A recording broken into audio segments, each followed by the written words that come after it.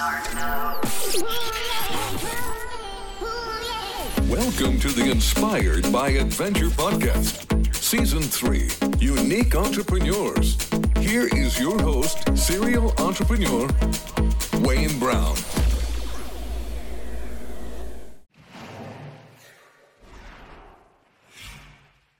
Welcome to Inspired by Adventure, Season 3. I'm Wayne Brown, serial entrepreneur and this season's host. We will be exploring the lives of fellow entrepreneurs, how they got started, what motivates them, and share their business experiences. Entrepreneurs are a different breed. We're risk takers. Gut feeling drives a lot of our decisions, and we thrive on change. We have learned what it takes to surmount difficulties and create success against all odds. The fact that we and our companies are still standing is evidence enough that we have a wealth of knowledge to share with all of you. Today we have as my unique entrepreneur, Doug McNeese.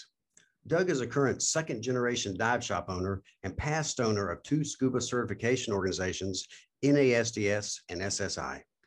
SSI is one of the largest scuba certification organizations in the world. Welcome, Doug, and thank you for taking the time with me today. Thank you, Wayne. This is a genuine pleasure for me to have this opportunity to be able to speak to you, especially as a unique entrepreneur, your own self, and what you've done with your life. It's truly an honor. Thank you. So, everyone's always interested in asking questions about, successful entrepreneurs' backgrounds. So can you give our listeners a quick bio on Doug McNeese and how you got to where you are? Yeah, I guess I could. My beginnings in diving started when I was 10 years old. My mother and father started a dive center in Memphis, Tennessee in 1961. And I have to tell you, we owned a jewelry store, a record store, and a toy store. And my dad said, I'm going to work 7 days a week. I'm going to do something I love and I enjoy doing. And so we had been watching Sea Hunt, and he got all enthused in diving, and we opened up our store. Well, I wasn't quite 10 years old, so I had to wait a year. But I learned to dive in 1962 as the first young person he'd ever taught. And I have to tell you, the diving bug bit me, and it stayed with me all through high school and college. And all I can say is that my dad was Scot and he was Irish. And he said, son, if you want it, you can have it, but you got to buy it. So I ended up purchasing the business from my father in 1975, and it took me 7 years to pay. And quite frankly, it was a fun ride to do that as well. But yeah, so I got my start with him and just fell in love with it. Worked every afternoon after school, went, from the time I was 13 years old. And so here I am. From there, we opened up 3 additional retail stores. One is in Atlanta, Georgia. One is in Joplin, Missouri, and another one in Little Rock, Arkansas. All of them have indoor pools today, which is in my opinion, the best way to go about having a dive center. But I had 2 passions. I had a retail passion, and I really wanted to build a business model that was sustainable without me being there. And then I wanted to challenge my second passion, which was training. So I was the director of education, if you will, for a certification agency called NASDS, National Association of Scuba Diving Schools. Again, started very early, somewhere around the early 60s is when they started their business. And they became a target because they went through some difficult times. They didn't want to change with the times because they felt like they had the very best model ever, because they were working hand in hand with Scuba Pro and NASDS were synonymous with one another, and probably had 500 plus of the strongest retailers in the whole United States. But then Scuba Pro sold to Johnson. And when it did, NASDS no longer had a head because they had no contractual arrangement whatsoever. And they tried everything, but it just didn't work. However, the foundation of the company was very, very good. So I made an offer in 1993 to buy the company, and I moved it from California to Memphis. And 5 short years after really strong sales with revamping the entire educational system, I got a call from Bob Clark. Bob Clark is the founder and owner of Scuba Schools International. And he said, hey, Doug, we're heading down parallel paths because we're the only 2 agencies that work directly with retail dive centers. He said, why don't we put our 2 companies together?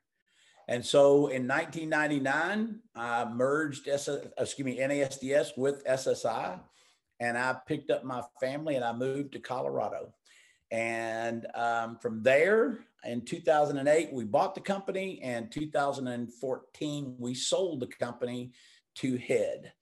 And when I say we bought the company, it was myself and 2 business partners out of Germany, Robert Stoss and Guido Wedzig. And then in 2014, the opportunity came along to sell the company. And I'll tell you more about that maybe a little bit later on. But at the end of the day, my 2 passions are what drove me to do these 2 different businesses.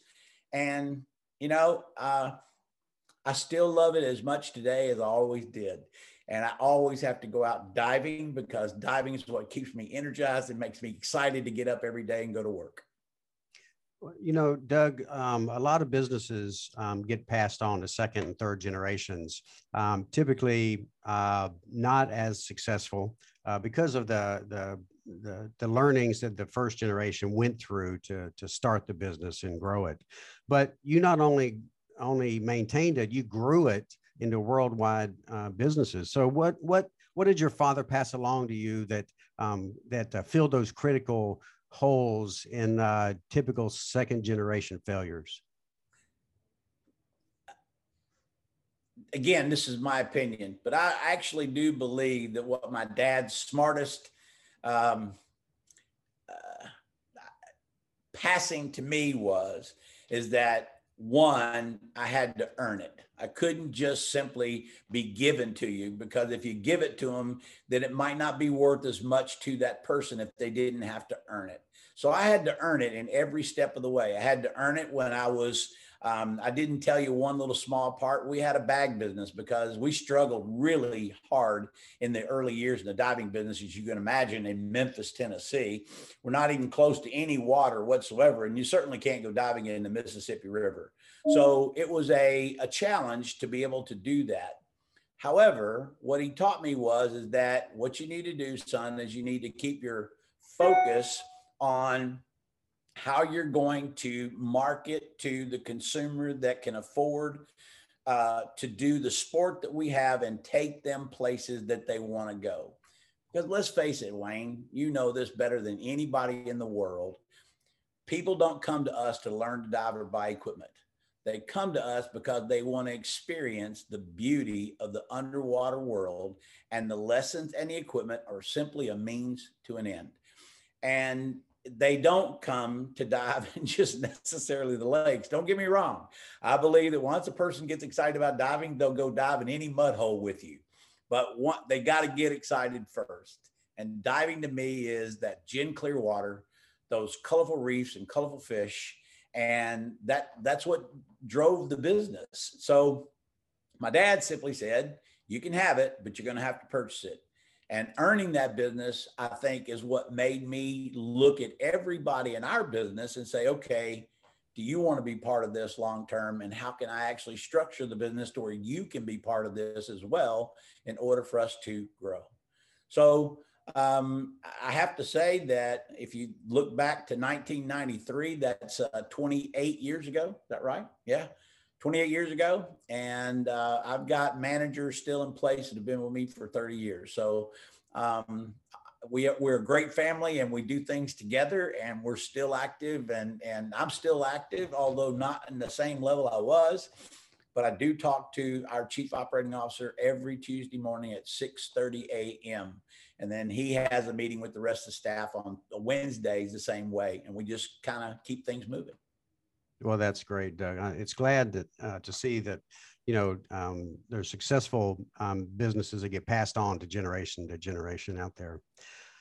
You know, everybody that starts a business starts it because they think there's a niche to fill. There's a gap that's not being filled. Either the gap is nobody's in that space, or you think you can do it a lot better than the people that are already in that space. So what made you decide that when you purchased NASDS that there was a niche out there that had a lot of potential to create a profitable business? Well, there were three factors for me, Wayne. I was fortunate living in Memphis, Tennessee, and there was a guy by the name of Mike Rose, who is the guy that actually sold Holiday Inns to the Bass Group out of UK, and he became a dear friend and a diver, and he started Promus, which is Hampton Inns, Embassy Suites, Homewood, all that good stuff. He started that company. And there's another guy by the name of Pitt Hyde with AutoZone, and another guy by the name of Fred Smith with Truck Express. These are all guys that I simply said, hey guys, tell me, what was it that made you so successful? And they said, business systems that the least skilled person can carry out. So the first thing I had to do is not be able to walk away from my business until I had those business systems in place that the least skilled person could carry out, and the system would make the business continue to run. As you know better than anybody, Wayne, the real success of any business is being able to walk away and it continue without you. So I had this, I don't know, insatiable urge to do the next thing in my life, which was training. And NASDS was my home. I mean, that's where I grew up in training, and I knew that the foundation of that training was incredible. But what I also knew was it lost its head. It lost its leadership. And the company started going down, and people were leaving NASDS left and right. And they were going to the only place they could, which was SSI, another retail organization.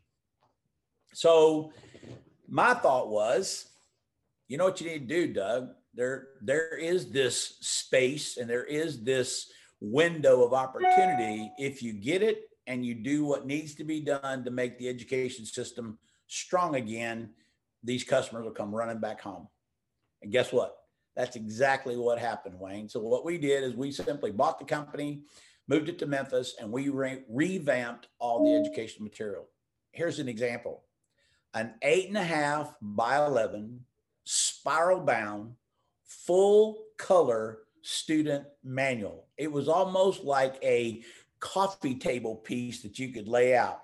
And when you opened it up, what was it full of? Exactly what customers wanted. The colorful reefs and the colorful fish, and got the emotion involved in the diving the way it should be. And I think that's what was missing in the industry. And quite frankly, it wasn't me that started that company. It was me finding the holes in that company that I could make it strong again. And therefore we grew, and we grew rapidly over a 5-year period of time, which is why Bob ended up picking up the phone and calling me and say, hey, let's put our two companies together. What they were good at was education, and what I was good at was sales.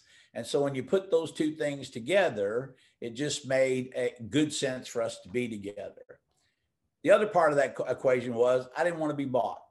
So I wanted to become an owner of that company, because in my opinion, every time you do something with your company, you're not doing that for your own personal benefit. You're doing that for the benefit of the people that can see how they're going to be able to use your product. And therefore, you make the whole company grow and everybody inside that company grow. So that was our motive, and it seemed to work just perfectly.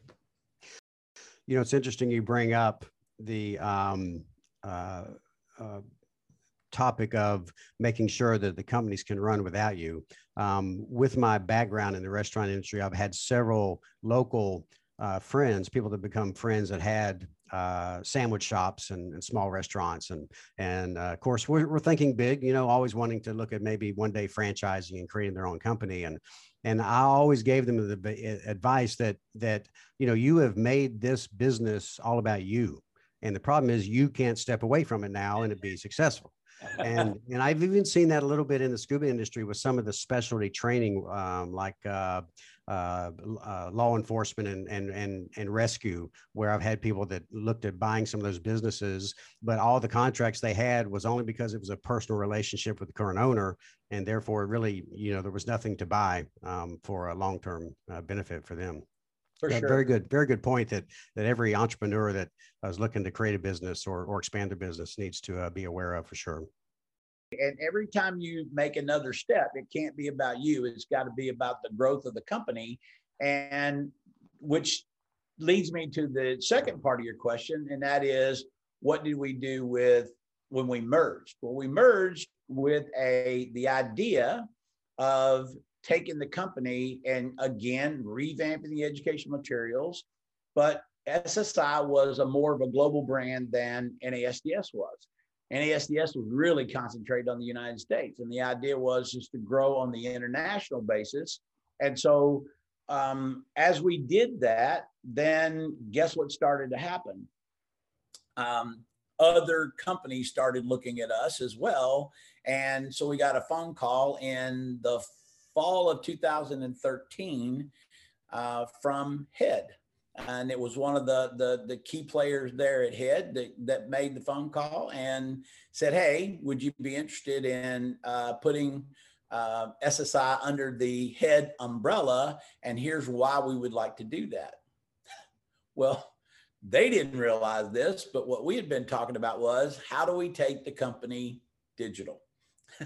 Because the reality is that with Robert Stoss and Guido and myself as the three people that were actually running the company at that time, because we purchased the company in 2008 from the Clark family, our whole goal was to take the company digital. So we had our product development team already build the container. We knew what we wanted to do, but we also knew what it was going to take 60 plus products and put them into so many different languages. It was going to be a monumental task, and we were going to need a whole lot more IT than we did. And this was just the perfect opportunity. Well, the opportunity for them is they also own a diving division called Mares. And so therefore, when you put those two pieces together, you're going to get synergies from both companies. So again, every time we've made a move, it's not been about us, it's been about the growth of the company, because we know one day we're not going to be in those seats, you know? And so that's kind of what took place with the progression, if you will, Wayne. Sure.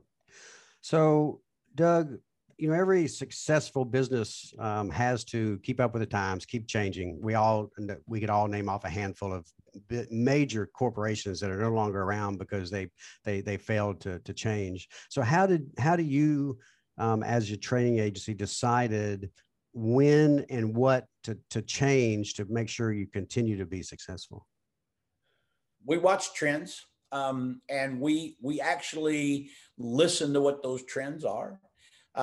When we started seeing that people were referring to their mobile devices some 125 times a day, we realized we've got to be where the customer is. We have to be in the palm of their hand or on their tablet or on their computer. We got to be in front of their face. And so we took a bold step. And 2014, after building a container before HEAD bought the company, we literally took that bold step and we turned our product into digital product. And we launched that in January of 2015. We just ripped the Band-Aid off and said, here it is. Did a lot of customers like it? Yes. Did a lot of customers not like it? Absolutely. You're always going to have that mix. But if you're going to move forward and you've got to be cognizant of the consumer, then you're going to have to realize you're going to have to drag some of those people along with you.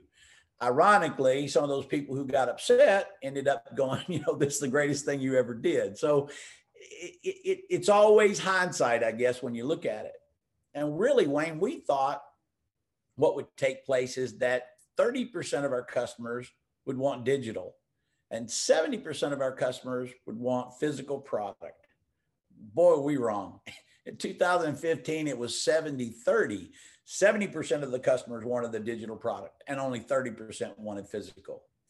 I can tell you, as a worldwide company, last year, we now have 68 products in 41 languages. You can be in Thailand and click on the Open Water Diver program and then click on the language that you want, and you can get your materials in whatever language is your native tongue in order for you to be able to take the program. I can also tell you that opened up doors for us all over the world, which is why we did it in the first place, because shipping physical product to destinations that are far reaching is so hard to do, and they're outdated and they don't get changed. And how do you update your materials quickly without throwing stuff away? I mean, it was just all the logistical stuff that went with it. But the real beauty of all of this is that our customers are the ones that's completely satisfied with the fact that everything is at the touch of their finger. Did we have challenges? Did we have problems? Absolutely. No question about it. Did we work through all of those? Absolutely. And I will tell you, the result of that was in 2020, for the world, we sold 800 manuals, physical manuals. Not 8,000, not 800,000, 800 physical manuals. So you tell me, Wayne, was that a successful venture for us? We say yes, because we're paying attention to the customer. You know, a lot of my friends know, and a lot of us close friends, we consume quite a bit of fiction reading. And so when the Apple came out with the iPad, I said, well, let me try this digital reading and see how I like it. And so I don't know how many years ago that was, but I was having lunch yesterday, actually, with another friend of mine, my wife and I, and he was telling me about a used bookstore in town that had great deals on books. And I didn't say anything to him, but I'm thinking, why would I ever pick up a physical book when I've got access to millions of them on my iPad? And you know, it's just definitely the way the technology is going, and very beneficial, especially on your part from a perspective of the cost of change, like you mentioned. I mean, you can tweak a misspelling and it's immediately corrected in the millions of copies that are out there throughout all the world in 41 languages. Done. Yeah. I mean, the what we call the education management system that sits in the background, all I can tell you is it's probably the most robust system with so many elements. It's unbelievable. But guess what? It makes everything look perfect out there on the front end. And at the end of the day, Wayne, you said, what do we do? Well, you got to keep up with the trends. If you're not keeping up with the trends, you know, change is inevitable. There's nothing we're going to do to stop change. It just means, are you going to be in front of the curve? You're going to be behind the curve, or you're just not going to go be in the curve at all. So we want to be in the front of the consumer. So that's how we monitor what's going on about how to change things. I mean, when you look at diving, how much has it evolved? It's evolved amazingly, not from just recreational, but from free diving and from mermaiding, for goodness sakes. I mean, there's mer women and mer men out there, you know? And so it's a popular thing in Asia, rebreathers, you know, and technical diving. I mean, there's so many different facets that, how do you keep up with all that? Well, there's only one way, and that's to make sure you do it digital, because otherwise it's a monumental task just to keep the materials up to date. Sure. So switching gears here a little bit, when I bought Aggressor Adventures back in 2007, it was at that time it was exclusively a liveaboard diving operation. And already being myself a certified scuba diver for years had really helped me with credibility to the new staff I now had, and to our licensees and our worldwide customers. So how important was it that you were not only a diver, but a dive shop owner to the success of NASDS and SSI with your customers and your staff? Incredibly important. Our competitors tried to use that against us when in fact the customer said, this is the greatest thing ever, because here's somebody that actually has walked a mile in my shoes, still is walking a mile in my shoes, and can answer the questions that I need answered for what would be best practices. To layer onto that, Wayne, what we did was back in 2000, realizing that this was something that was really important to all of these bricks and mortar stores, we created a program called Scuba University. And I have to tell you that to date, we have taught that program all over the world, number one, but we've taught it probably in 14 different languages that we've actually taught the program. I was in Korea back in 2019, with, and I don't speak a word of Korean, but yes, we had a translator there and we did the program for them as well. Ironically, the retailers, if you will, no matter where they're sitting, whether it's in Germany, Italy, or in Korea, it's always the same set of concerns, issues, and solutions, if you will, to making their businesses tick. And so I truly believe that that was a benefit to NASDS and to SSI, that I was a owner of a retail business and I understood what was happening. So, most entrepreneurs are very creative people. And once they set their mind to creating their business, then they have to try to prioritize their 20 ideas in their head. How do you, even after you started your business, how do you go about prioritizing what you think is going to be the best return for you and your customers? I have this conversation with the managers every day. First off, I literally have to do the brain bank thing. So we get together and we talk about, what are the trends? What are the things we need to be looking at? Where are we missing some dollars that are walking through the door? And then what we do is we sit down and say, okay, there's a list of 10. So now where are we going to put these in place? So we're going to put this at 1, we're going to put this at 10, where are we going to put these in place? But what I find is, Wayne, is even when you get that idea, then that idea has got another 10 or 15 or 20 components to it. So what I do is I start my day every day with a list. And if I don't have that list, then I don't get those things done. But when I start my day with that list, then I can tick those things off until that idea becomes a reality. And that's the only way I know to do anything, is that you got to have a plan for it in order to be able to implement it. Because having the idea is one thing, implementing it is a completely different deal, as you well know better than anybody, because you do it every day in your own business. Yeah, I've come across a lot of potentially successful entrepreneurs that have some fantastic ideas, but they can't ever seem to execute them, which obviously doesn't help the business become as successful as it could have been. So, with scuba diving in particular, customer engagement is so important. But once you get scuba certified, you really can continue on diving the rest of your life without stepping back into a dive shop or doing any more training. So how did you work to keep those customers engaged and continuing to come back? In my opinion, there's 3 pillars of diving: training, equipment, and travel. That's the 3 pillars of diving. And you have to look at the business based on a model. We call that model the customer loyalty cycle. So you acquire a customer, then you develop them into a diver. There's a lot of people that learn to dive, but there are not a lot of people that become divers, because a diver understands then that they need to make an investment in the equipment so they get committed to the sport. And then you have to have lots of activities to retain them. So those activities have to be centered around things that are local, which is training, right? And then things that are local, which is diving locally. And along with that, you have to have your international trips that you run as well.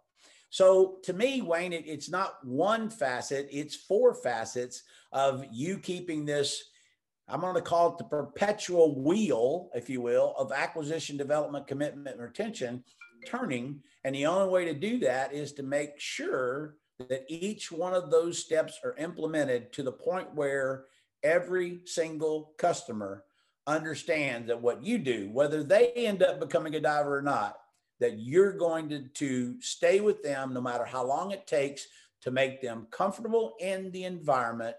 And therefore, you've done your job. And now you hope that the customer will do the exact same thing with you. Our success today is still exactly that. I find that when we do a really great job at training, customers reward us with their purchases, and then they travel with us. And when they travel with us, they also learn the need for all these other classes that we do. And so we continually work toward keeping people active in our business and doing it with all the greatest customer service we can possibly give them. Because to me, Wayne, diving is all about the experience. If a customer has an incredible experience, they're going to tell all their friends and you're going to grow your business. You know, scuba diving is or scuba diving shops and training is such a customer focused and centric business. Are there unique philosophies or characters you looked for when you were filling positions at your dive shop or with the training agencies to make sure you were able to build a winning team? People ask me all the time, where do you find good people? I said, everywhere. I remember this young girl we were at home for Christmas. Being from Memphis, I always went back for Thanksgiving and for Christmas. And I was sitting in this restaurant having dinner with my family. And this little girl could not have been more attentive than anybody I've ever had wait on my table. I mean, she was just amazing. And so I finally looked at her and asked her, I said, have you ever thought about working retail?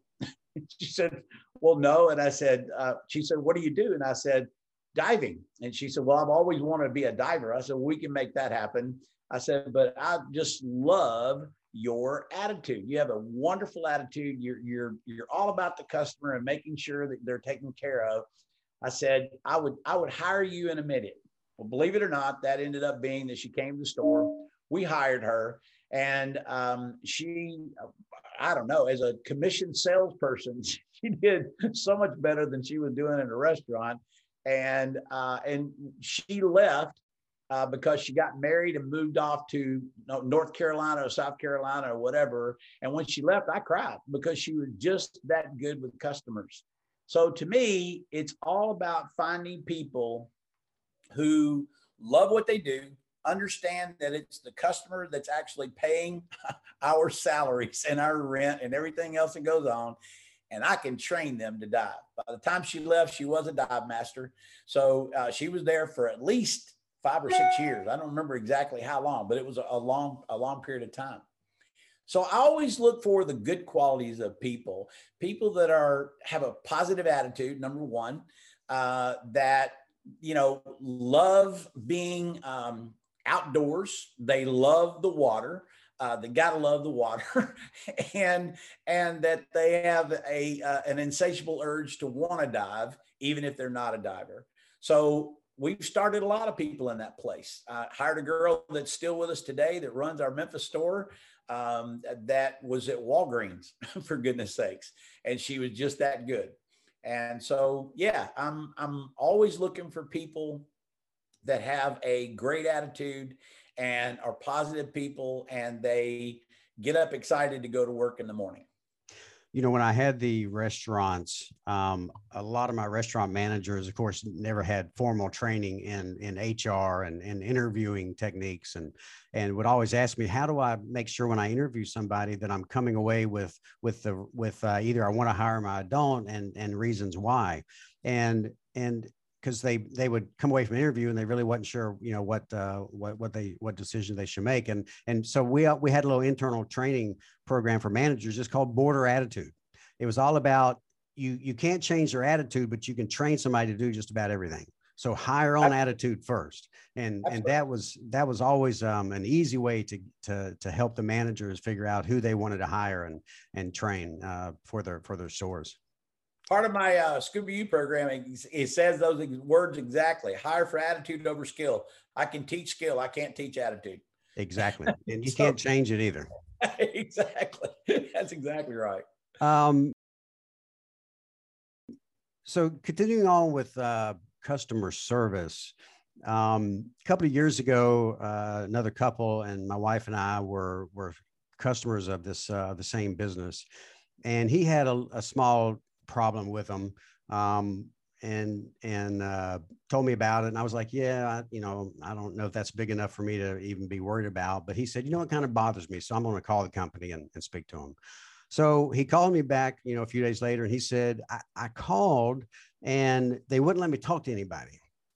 And I said, what do you mean they wouldn't let you talk to anybody? He said, well, I called and the receptionist said that their policy is that I tell her what my problem is and she'll find out an answer from up the chain and the company. It's a small privately owned business. And I said, you're kidding me, right? I mean, there's just no way that anybody would run a small business that way. So, and being so outside of what I considered a normal way to run a business, I called and said, hey, I had the same problem with this guy that he had, but I wasn't going to call about it because I wasn't concerned. But I think I have a new problem now, which is, he said he called, he couldn't talk to anybody. And she said, yeah, that's right. That's our policy. I said, you're kidding me, right? I mean, so if I want to talk to, your boss or the boss's boss or even the owner of the company, I can't talk to them. I can't have their email address or a number. She said, no, that's our policy. And I said, okay, well, I'm floored that that's your policy, but I'm going to take my business somewhere else. And so I've never done business with him again. Now, knowing you and your business, that obviously is not your policy, that everybody has access all the way to you. Was that how you ingrained the culture of the company from day one? Somebody walks in the store today, and I can tell you, if you picked up the phone and called any one of the 4 stores, this is what they would tell you. If somebody walks in the store and they've got a problem, the first thing you say is, not to worry, we'll take care of it. That's the first thing that comes out of your mouth. And everybody, we have an open door policy. Everybody can talk to the most important person in the business if that's what you think you need. But we empower every single employee to take care of the customer at the counter.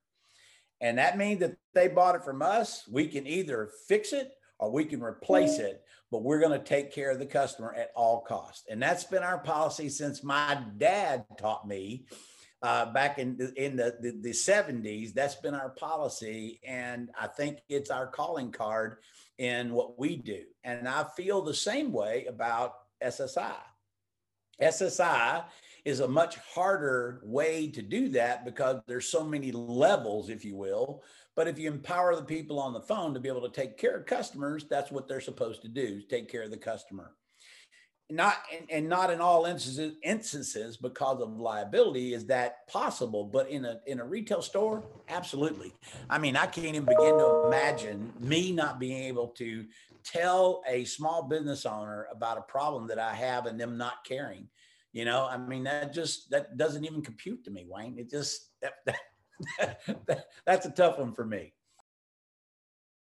I know. Then if you don't care about me, I don't care about you. I'll find somebody else that I can do business with.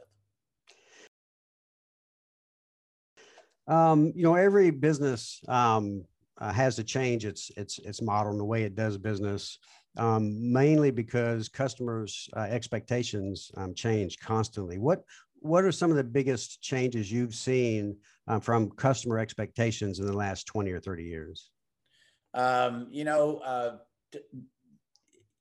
Regardless of how you do what you do, regardless of whether or not you're in the specialty business or in any other kind of business, we all have something to contend with that we didn't have to contend with many years ago. And that's the internet. People come in today, they are well-versed about education. They're well-versed about equipment, and therefore you can't sneak up on them and you can't tell them anything that's not true. You got to tell them the truth regardless. And then you got to earn their business. And guess what? I can tell you that there's a new trend, and people that shop over the internet, they're getting tired of the idea that they buy something, then they have to ship it back, and then they got to pay the shipping, and they end up eating into the money that they've already spent. And it's becoming more and more of an issue. Now with commodities, no, but with specialty things, it definitely is. And so I believe that is the biggest change, is that customers come in and they absolutely know what it is that they're looking for because they've done their research. And when somebody's done their research, you just got to be straight and narrow with customers. And when you are, customers appreciate that, and therefore they want to do business with you. It's when people feel like they're being hoodwinked, if you will, that they're not happy or comfortable being in your business. And so that's the biggest change that I think I've seen. The second thing that I've seen is the consumer themselves. We are seeing a much younger consumer.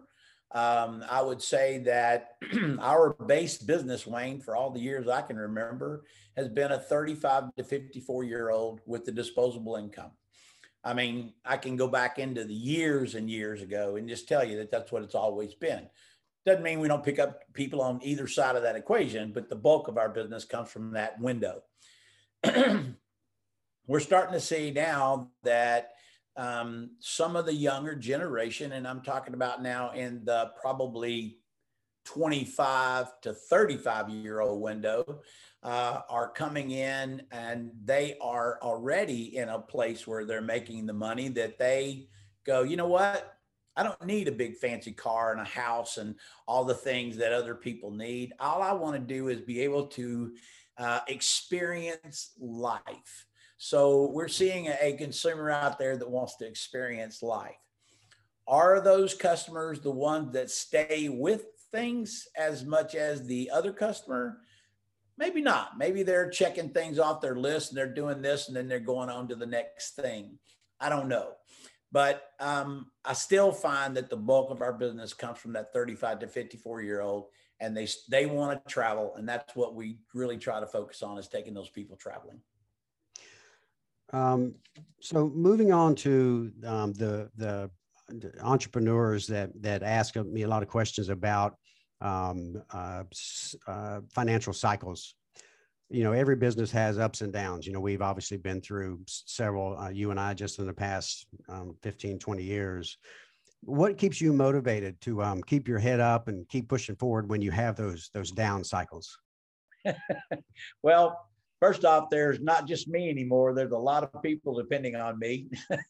And I'm talking about all of the people within inside the family of the store. But the reality is that I find that in every, I'm going to call it a crisis. I mean, we can go back to just 2008 when the global financial crisis happened, you know.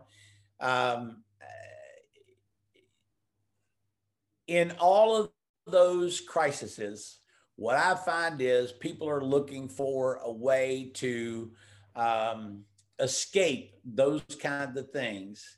And as long as we keep our head down and keep focused on what it is that we're trying to accomplish, then guess what? Those things don't seem to be part of the equation. It's when we wallow in those things and we become, our whole focus is about the crisis as opposed to about what we could be doing. That's what changes your business. And I think that's when people start to fall, if you will. So we just simply beef up training and we beef up our travel. Maybe we retract our travel into some of the more local places, like, if you will, from Memphis, going down to Florida, going down to the Keys. You know, maybe we can't sell as many of the more high-priced, expensive trips.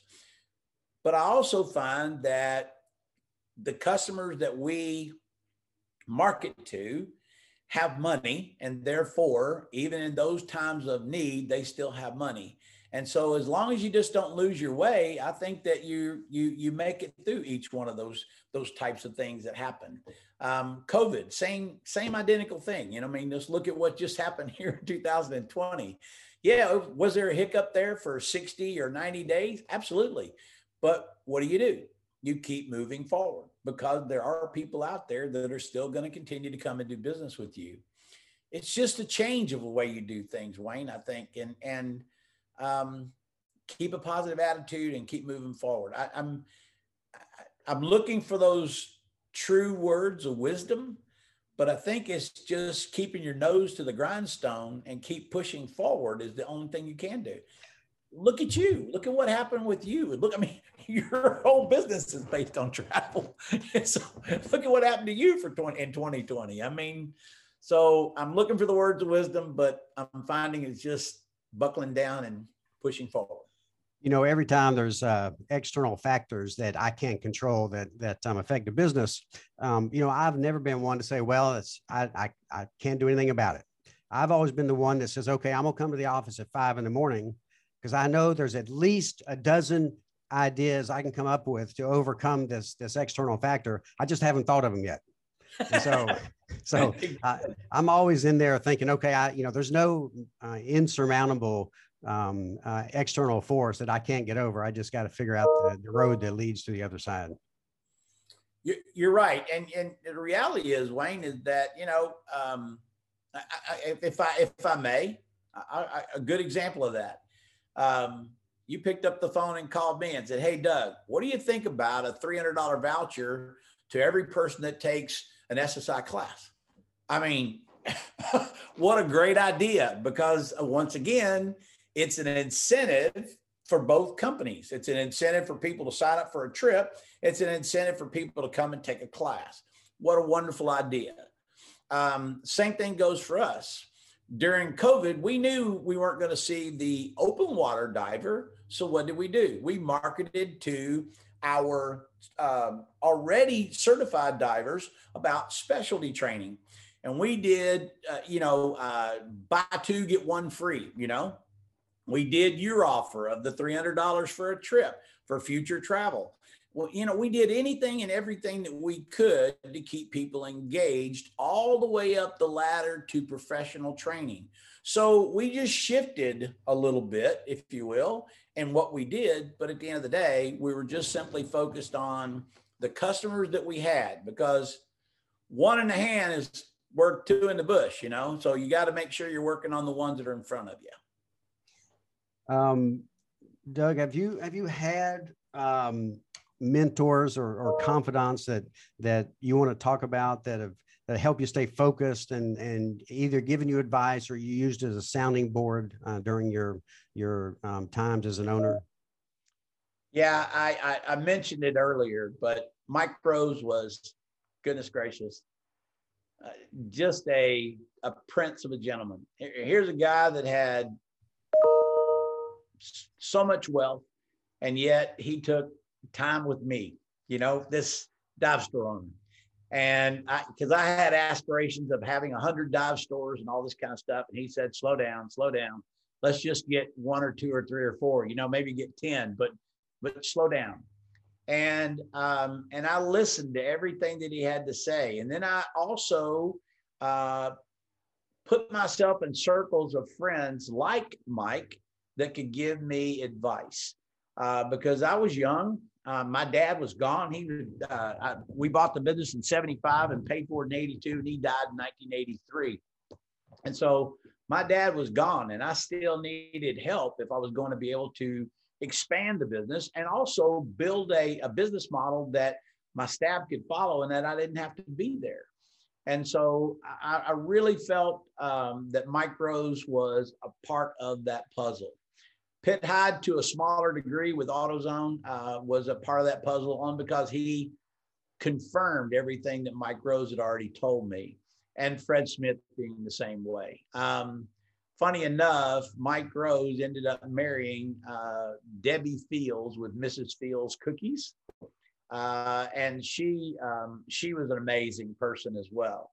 And so I listened to a lot of her I'm going to say business advice, just because the fact is, how in the world do you become mega wealthy selling cookies? But she did. And Mrs. Seals Cookies is its own success story today. So what can I say? So yeah, I've had mentors along the way.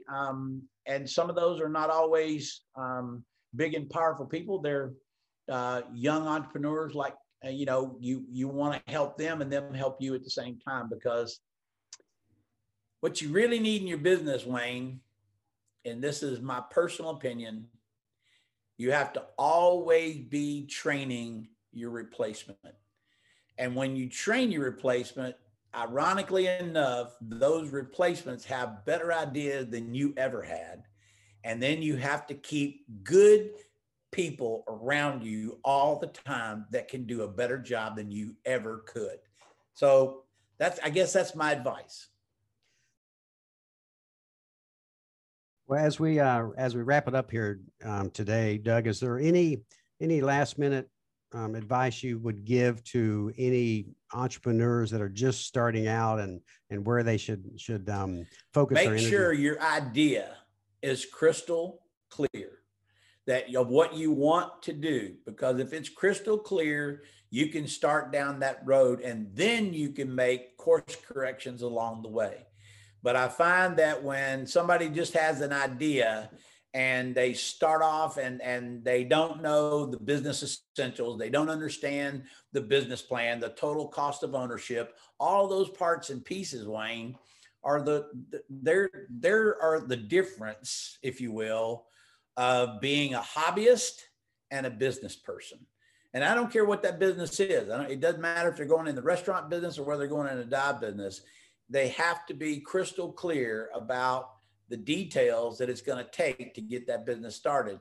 And then realize it's going to be 3 to 5 years before you're going to see any fruits of your labor, because you're going to be working hard to pay the piper and keep cash flow going in order for you to be able to do that. So to me, it's just that your idea cannot just be a whimsical idea. It has to be a crystal clear idea of what it is you want to do.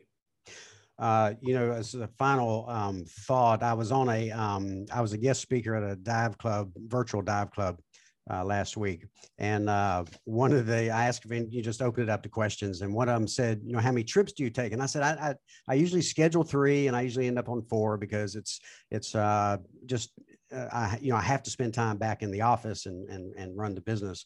And he said, well, if I was in your position, I'd be out every month, going somewhere diving and river cruising and safaring. I said, well, in an ideal world, maybe that sounds great, but unfortunately, the business comes first. And I have to spend the time here in the office, managing my staff, managing all the changes that we come up with and the IT that we're moving along.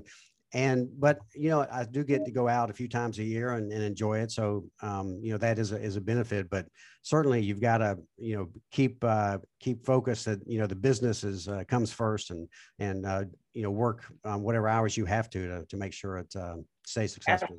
Absolutely. Working hard is if the idea is crystal clear, working hard should not even be a question. And you're so right. So many people, especially in our industry, so many people get involved because they're hobbyists with virtually no business experience or anywhere to receive it. And then we wonder why there's attrition in the diving industry. So I'm a big believer that we need to help everybody out there, but make sure your idea is crystal clear and you got the finances to be able to support that until you get to the place where you're actually making the money. All right. So Doug, I think we're going to wrap it up. So you've been listening to Doug McNeese and his journey to turn scuba diving into a worldwide success story. Doug, thanks for being with us today. Thank you so very much, Wayne. It's been a pleasure being with you. I look forward to doing these kinds of things with you in the future. Thanks for tuning into the Inspired by Adventure podcast. We hope you enjoyed the show. If you haven't already, please subscribe through iTunes, Spotify, or wherever you listen to podcasts. See you next time.